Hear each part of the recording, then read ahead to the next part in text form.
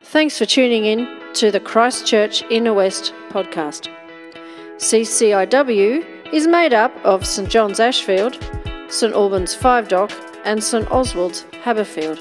We meet in person and online each Sunday, and you're really welcome to join us anytime. For more information about times and activities, go to our website cciw.org.au. So we reached the end of our sermon series in the book of Nehemiah, and it's been one of those experiences for me where at first a book that is foreign and irrelevant, it seems, has become so rich and its truth so relevant. So I hope you get a sense of that this morning as we make our way through these final chapters of Nehemiah. So we're looking at chapters 11 to 13, and it's on page 382 of your Bibles. It's on page 382 of your Bible. We'll sort of be skipping through the chapters, focusing in at points similar to what Richard did with his readings. So let's pray together, and then we'll start. Our great God, you promised to work through and in your word, and you did that at creation when all things came into being. We pray that your word does something similar in our lives this morning, something new, something lasting. We pray that your word speaks powerfully into our hearts, into our minds, and into our lives. We pray this in the name of Jesus, your word made flesh. Amen. So about 8 years ago, I was living in the Hunter Valley, and I was an exercise physiologist, and I was working for a South African boss.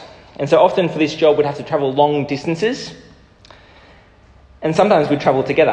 And on one occasion, I had a conversation with Joe, that was his name, and it was an eye-opening conversation. It was about gated communities. Now, I'd seen the movie Invictus, and I'd read Nelson Mandela's Long Walk to Freedom. But until this conversation, I didn't realise how very alive racial tensions still are in South Africa. So my boss, he lived in South Africa in a gated community. They don't call them gated communities anymore. They're complexes or security villages. I've never met anyone who lived in a gated community and had assumed those type of living situations were relatively rare, but they're not. Apparently, since apartheid, those types of living situations have rapidly increased. But back to the conversation with Joe, assuming that I was going to judge him for living in the privileged gated community, he began to explain the violent crimes that occurred in the area just outside the gated community. And he told a story of how his wife and his children were assaulted in a local park that was just outside the wall of their community. So we're in the final week of the series in Nehemiah, which is a book all about walls and gates. Now, with a history of being trampled over and run over by foreign nations, it makes sense for Israel to really want walls and gates. But walls and gates aren't simply about keeping violent enemies out. Walls and gates allow for the integrity, the wholeness of something. It allows something to be intact.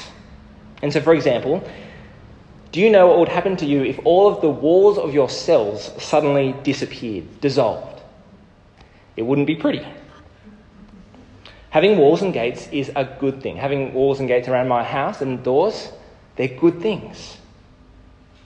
But just to prod you for a moment, to reflect on yourself, do you see yourself as a gates-open person? So willing to try out new ideas and experiences to let them in?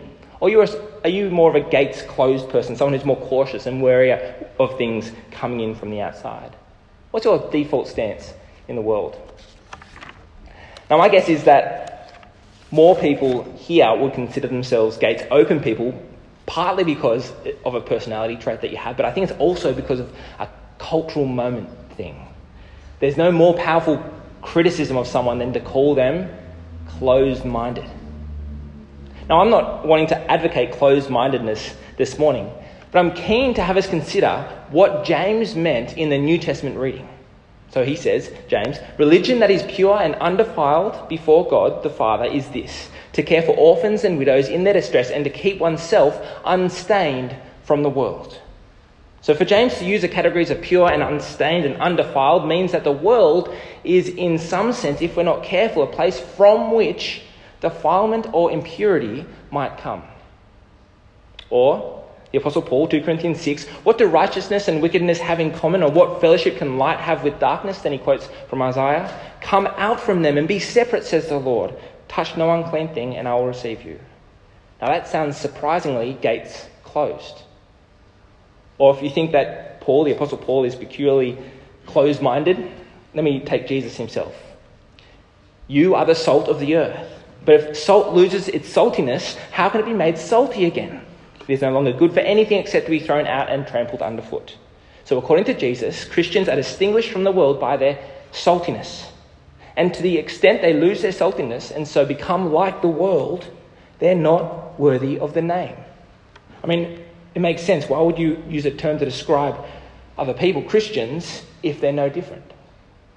So to go along with the assumptions of the scriptures that the world can compromise our purity or integrity as Christians, so to go along with that assumption, we're going to be thinking a little bit about gates this morning. Why we need them, how to use them, and what's inside them. So why we need gates. Halfway through chapter 12, we enter another scene of rejoicing and celebration. It's one of those passages that it's better to imagine than to read. The walls and the gates are finished. As you know, many had given up their livelihoods to take part in the building effort. They'd left their homes, their jobs, and they faced opposition. But now the walls and the gates are complete. And the Israelites, they look at what they'd built by the sweat and tears. And it's not just stone that they're looking at. They're looking at God's faithfulness. God had promised that exile would not be the end for them.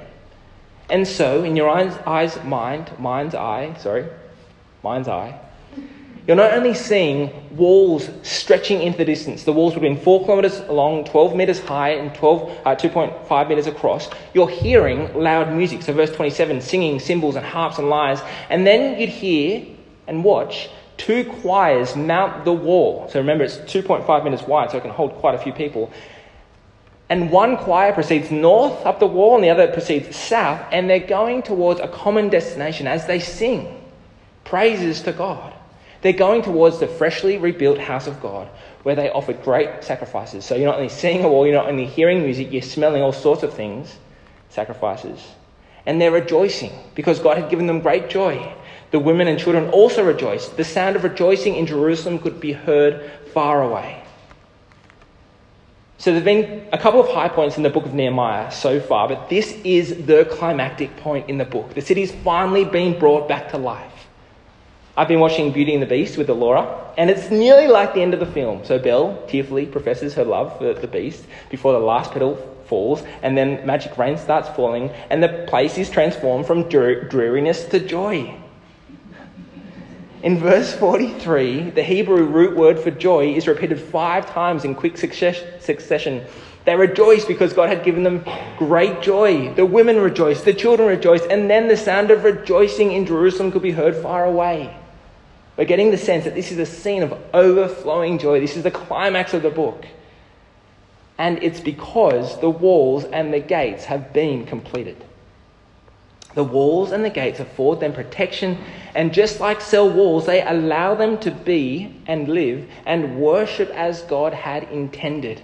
It allows for integrity and wholeness. It allows for them to be the people of God, who God called them to be a joyful, worshipping community with the word of God directing and nourishing them.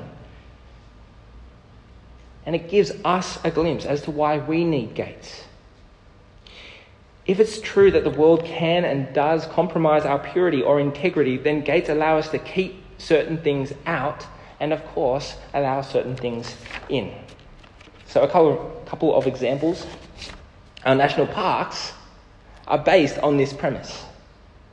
The National Parks and Wildlife Service provide, in a sense, walls and gates to the bushland. Urbanisation can only go so far. They can keep us from entering the national parks whenever they want, all with the purpose of protecting the integrity of what's inside, the biodiversity, the natural and historical and cultural heritage. It's an example of why we need walls and gates. Another is, think about a person who falls away from faith. It's nearly always a slow drift. The way it usually goes is the person allows in assumptions that undermine faith. And soon enough, they're viewing Christianity through the lens that the world gives. So Christianity is imperialist, it's anti-love, it's anti-justice, on the wrong side of history.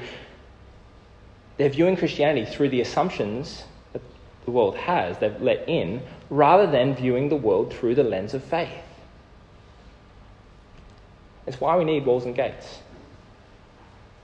Which leads us to point 2, so how to use gates. How do we work out when to open the gates and when to close the gates? As I said, the end of chapter 12 is the climactic point in the book. If you were directing a blockbuster movie based on the book of Nehemiah, you'd probably end it at chapter 12.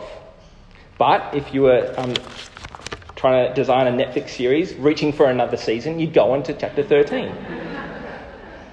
Chapter 13 brings us down from the heights.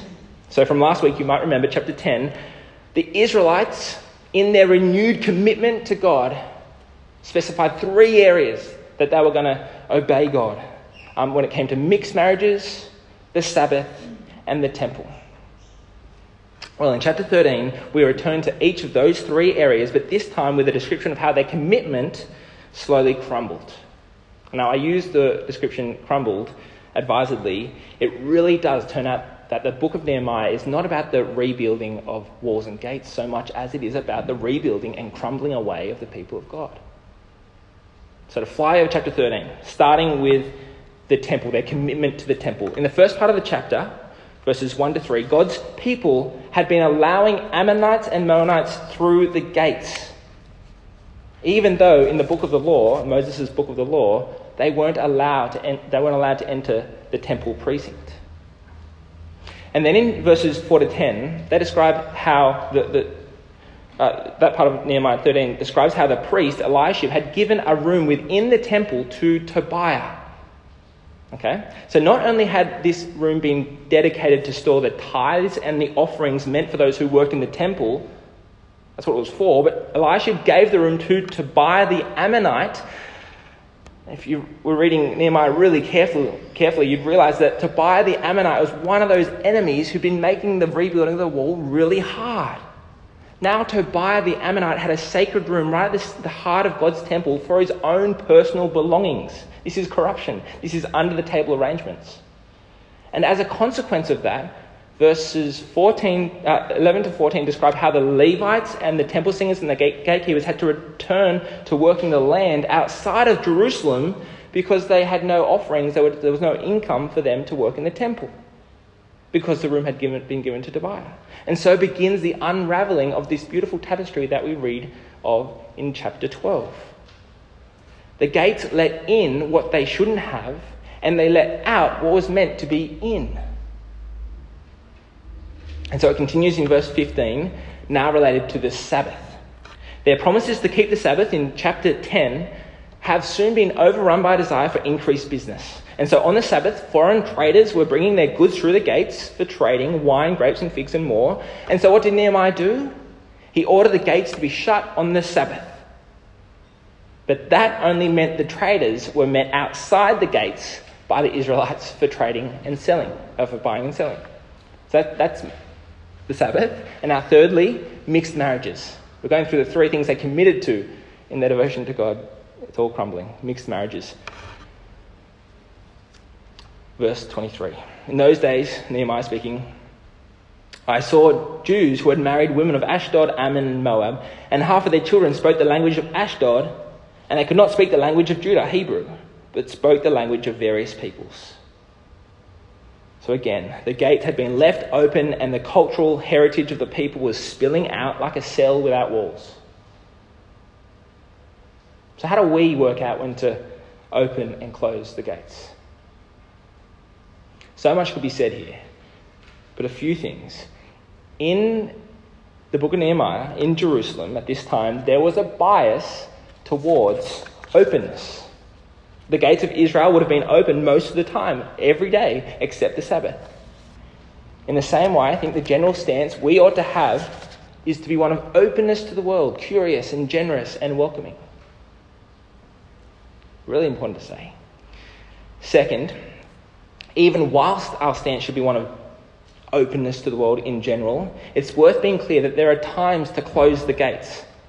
Sometimes it's more obvious when we need to close the gates, but mostly it's not, and so it requires discernment. So a few points to help with your discernment. What are your views on the major social issues of today? To bring up one that was relevant to Nehemiah's day, marriage, sexuality, Sabbath, so work and rest balance or rhythms, climate change. Have you mostly kept the gates open and so your views basically are indistinguishable from the popular inner West opinion? It's really interesting to note that other nationalities did reside in Jerusalem. So you read of the Tyrians in verse 16 of chapter 13. Israel had opened the gates to them and let them live within their city. But presumably they would have had to abide by Jewish law whilst they lived in the city. So they wouldn't have been allowed to trade on Sabbath. Now, I wonder if there's a parallel here. Taking in certain social issues and owning them, but ensuring that your approach to the issue is thoroughly gospel-shaped, that it abides by gospel assumptions, similar to how the Tyrians would have had to abide by the Jewish law. Why am I making this point? Because it's way too easy to adopt an issue with all of its secular assumptions. So adopting marriage equality. I'm only using it because marriage was a thing for them too. So adopting an issue with all of its secular assumptions, love is love. And to then add a veneer of faith to it. Jesus is all about love. Which is probably what's happening with the Tyrians, superficially abiding by Jewish law but restructuring life at a deeper level.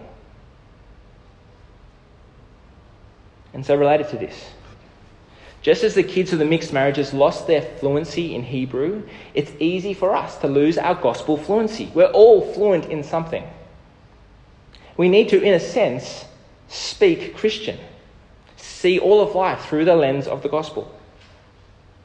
And so, for families, what fluency are your own decisions about work, school, and church teaching your kids? When Friday debating and Sunday sport are more important than youth group or kids' church, then what language are you teaching your kids to talk in? When academic success is more important than Christ-like character, what language are you teaching your kids to talk in? Question for everyone. What kind of fluency are you creating in your own life? Regular patterns of Bible reading, prioritising getting to fellowship group, choosing service and community over hours of overtime or additional qualifications or whatever it might be. I only ask these questions to prod. Or maybe there's a point in your life where you just need to close the gates. I know people at church who've closed the gates to Instagram for a season because it was just a place of unhealthy comparison. Or I know of men who've closed in the gates to certain forms of internet use in various means because it's just a temptation to lust. The question, how do you work out when to open and close the gates, often isn't an easy question to answer. On most issues, our answers will be slightly different for each of us. But knowing that there is a time to shut the gates, if only for a season, and that gospel-shaped discernment is what's required, that's a good start. There's a time to shut the gates, and knowing that gospel discernment is required when we address any of the issues that come up. That's my second point. How to use gates. Now what's inside the gates? So do you notice how focused these chapters are on purity and cleansing? The Israelites didn't only need to be careful who came through the gates, they needed to cleanse themselves. So in verse 30 of chapter 12, at the dedication of the temple, it says this, and the priests and the Levites purified themselves, and they purified the people and the gates and the wall. In chapter 12, verse 45, the Levites performed the service of purification. Their job was to cleanse the people. in chapter 13, verse 9, after Nehemiah ordered Tobiah out of the sacred room, he then gave orders to cleanse that room. Even with all the cleansing, even though they cleanse themselves, there's still a problem. If you boil down the message of Nehemiah, it'd be something like this. Even with the walls and gates rebuilt, so that they could decide what comes in and what stays out, it didn't solve the problem. It's not the outside world that's the problem. The problem was inside the gates too. It's a problem of the human heart. No matter how much the people purified themselves, no matter how effective they might have been at keeping nations out via the gates, the problem still remained. It's a problem walls and gates can't fix. Which, of course, just means the story of Nehemiah doesn't end with chapter 13. We need an answer to this problem. If we can't get pure from the outside in, how can we be pure from the inside out? Well, we need a better Nehemiah. We didn't read it in chapter 13, but Nehemiah confronts impurity with hair pulling and public shaming and beatings. It's pretty eye-opening. Jesus confronts impurity by willingly being beaten and shamed. Jesus, the incarnate one, opened the gates to all impurity. I had to do this posture. He was overcome by it.